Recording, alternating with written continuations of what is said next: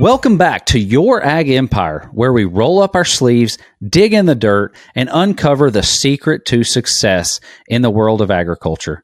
I'm your host, Jonathon Haralson, a Texas farmer and rancher, farm risk consultant, and commodity coach. New episodes drop on Wednesdays on Spotify, Apple, and YouTube, and we'd be honored to have you as a subscriber. And today is a unique episode, one in which I've put off until I can't put off anymore. I've had several people ask about my background. And so today is going to be an episode about me. You see, I started in agriculture my whole life. I remember as far back, we had a large operation. I mean, we had wheat, we had grazing cattle, we had a background in yard, we had a cow calf operation, we grew pecans. And it was a very diverse operation for a kid to grow up in. I loved every minute of it. The smell of diesel fuel, the sounds, the sights, the beauty around us. I loved the livestock. I loved the farming end of it. I mean, it was the greatest background for a kid to grow up in.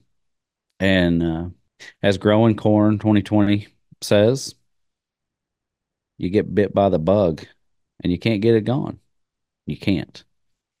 But our family was struck with tragedy. You see, back in the 80s, we had a bank that called everybody's notes due. They were shedding exposure to agriculture, and our little community got bit hard. And I remember all the families were hauling their equipment to town, and it was to be auctioned off for pennies on the dollar. And while we lost a big chunk of our farm, we were able to save some of the family farm. It's not big enough for me or my brother to go back and raise our families. And that's tough.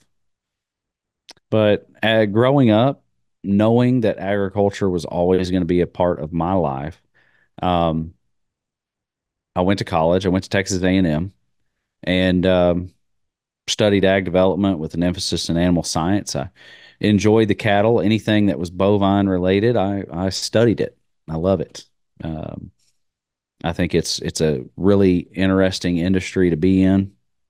Um, got out, worked for Texas Farm Bureau as a field representative and worked in educating and lobbying on behalf of farmers and ranchers and built relationships that are everlasting. And even to this day, I still have those relationships. Wouldn't be where I am today if it wasn't for that aspect. And I think from Texas A&M to Texas Farm Bureau, and then moving into selling chem, seed, fertilizer, everything. Um, my path in life has been about relationships. I've built a wealth of relationships and networks that even to this day I wouldn't be where I am today if it wasn't for that. So I encourage um, the youth to spend time networking. It's important, and I think it's a this younger generation is losing that with technology. The shaking a man's hand and looking him in the eye and knowing where he's at, knowing where he stands, it's worth something. And we are losing that. So I attribute that to being a big, big factor in the growth that I've seen in my business life and me personally. So um, as we move forward, I got out, went through all these jobs, but deep down in my core, I still wanted to farm. And you talk to all these guys, and everybody tells you, like, "Oh, you can't start from scratch. You can't do it. Can't do it. It won't work. There's no way. Can't see it." If you've got the drive and you are willing to tear up a pencil and a paper, you can do it. You can do it. Between that and having a network that is worth having, you're going to make it. Now, I'm not going to sit here and tell you that it's all roses because it's not. I'll also tell you a story on how I got started. And I think it's an interesting one. You see, we uh we had an opportunity to rent 80 acres. Good farmland, good ground. And at the time I didn't have any equipment. I didn't have anything. I did um oh we did end up buying a 30-gallon drum of Roundup and our goal was to burn down some stuff. And any long story short, China shut down the plant, and that 30-gallon drum of Roundup went from like two or 300 bucks to, oh, it was over 1,500 to 1,600 bucks. And I traded a man for a disc. It was a 235 John Deere, and mm, yeah, that was a really tough time. And I looking at it, I just think that we were young, naive.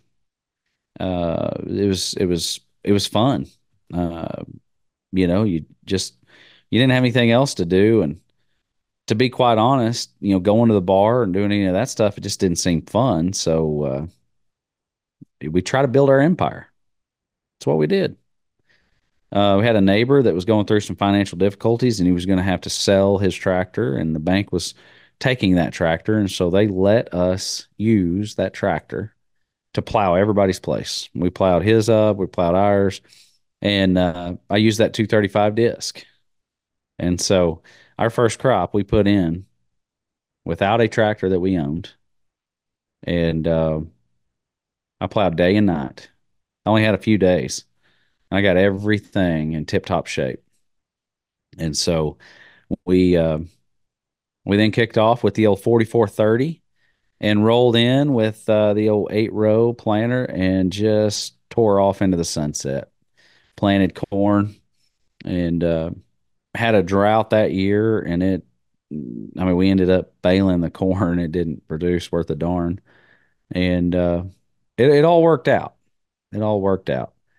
Um, I've learned from everything we've done. We have bought, sold equipment, bought and sold cattle, moved stuff around, shuffled things, upgraded.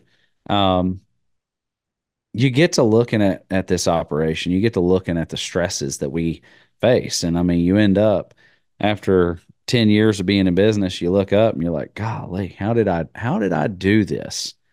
How did I borrow 2.5 million bucks and grow an operation, buy land, do all of this, and and still survive? I mean, there were some low times, and we'll get into those. There's some really good stories. At some point, I'm probably going to write a book over it. It's that good.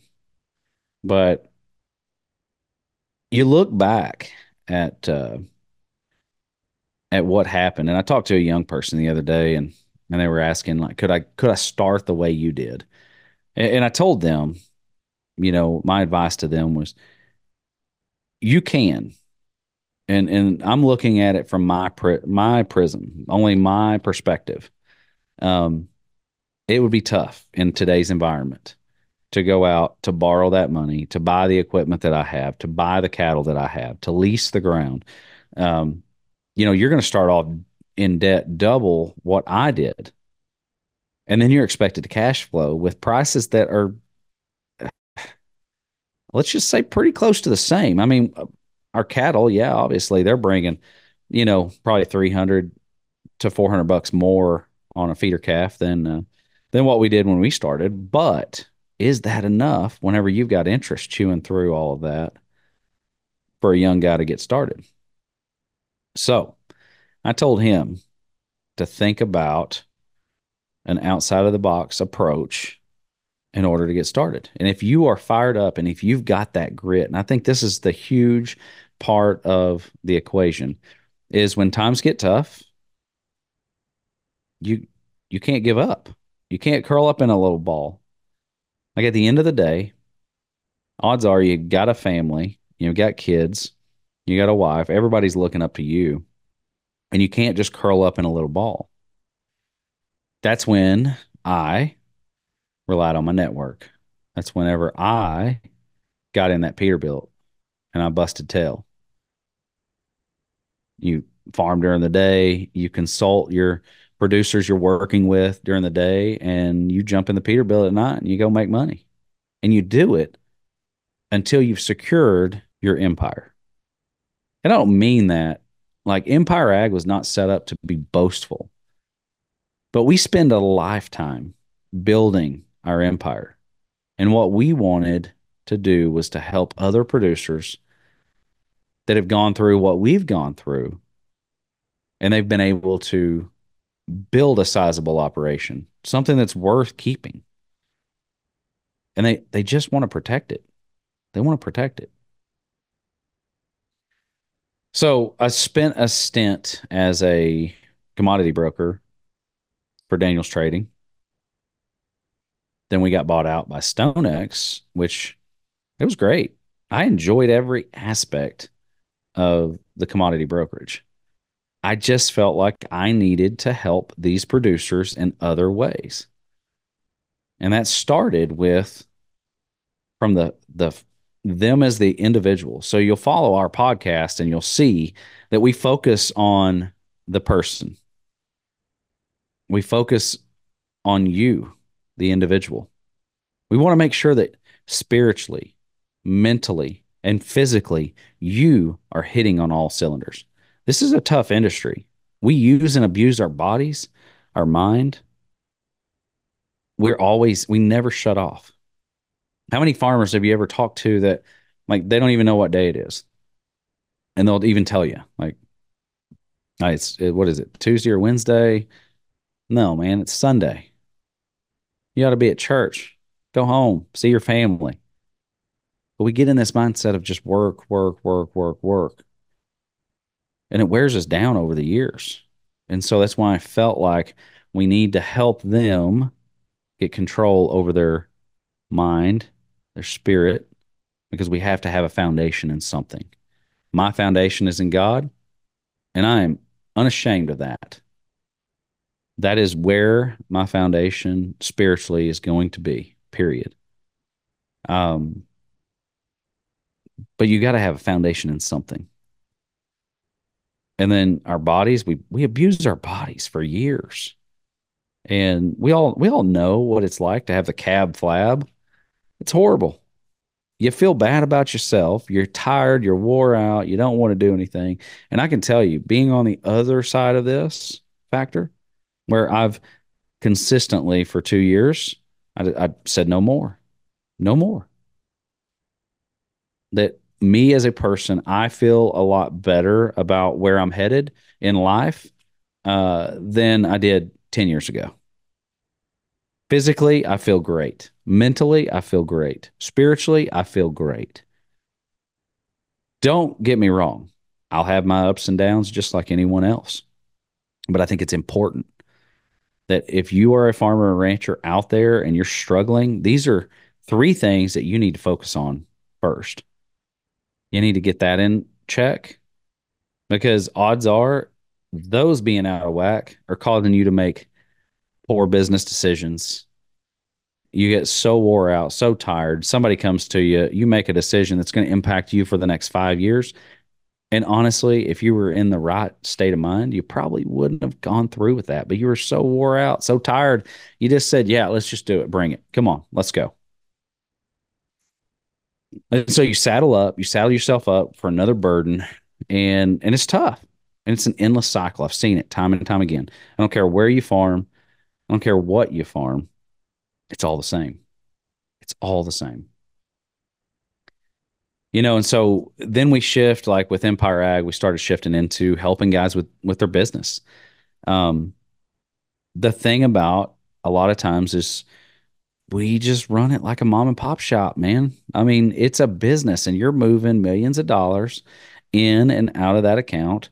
And odds are you probably have it going in and out of your account and which coincides with being the household account, and your wife's mad because you've pulled 80 grand out for a chemical bill and now there's nothing.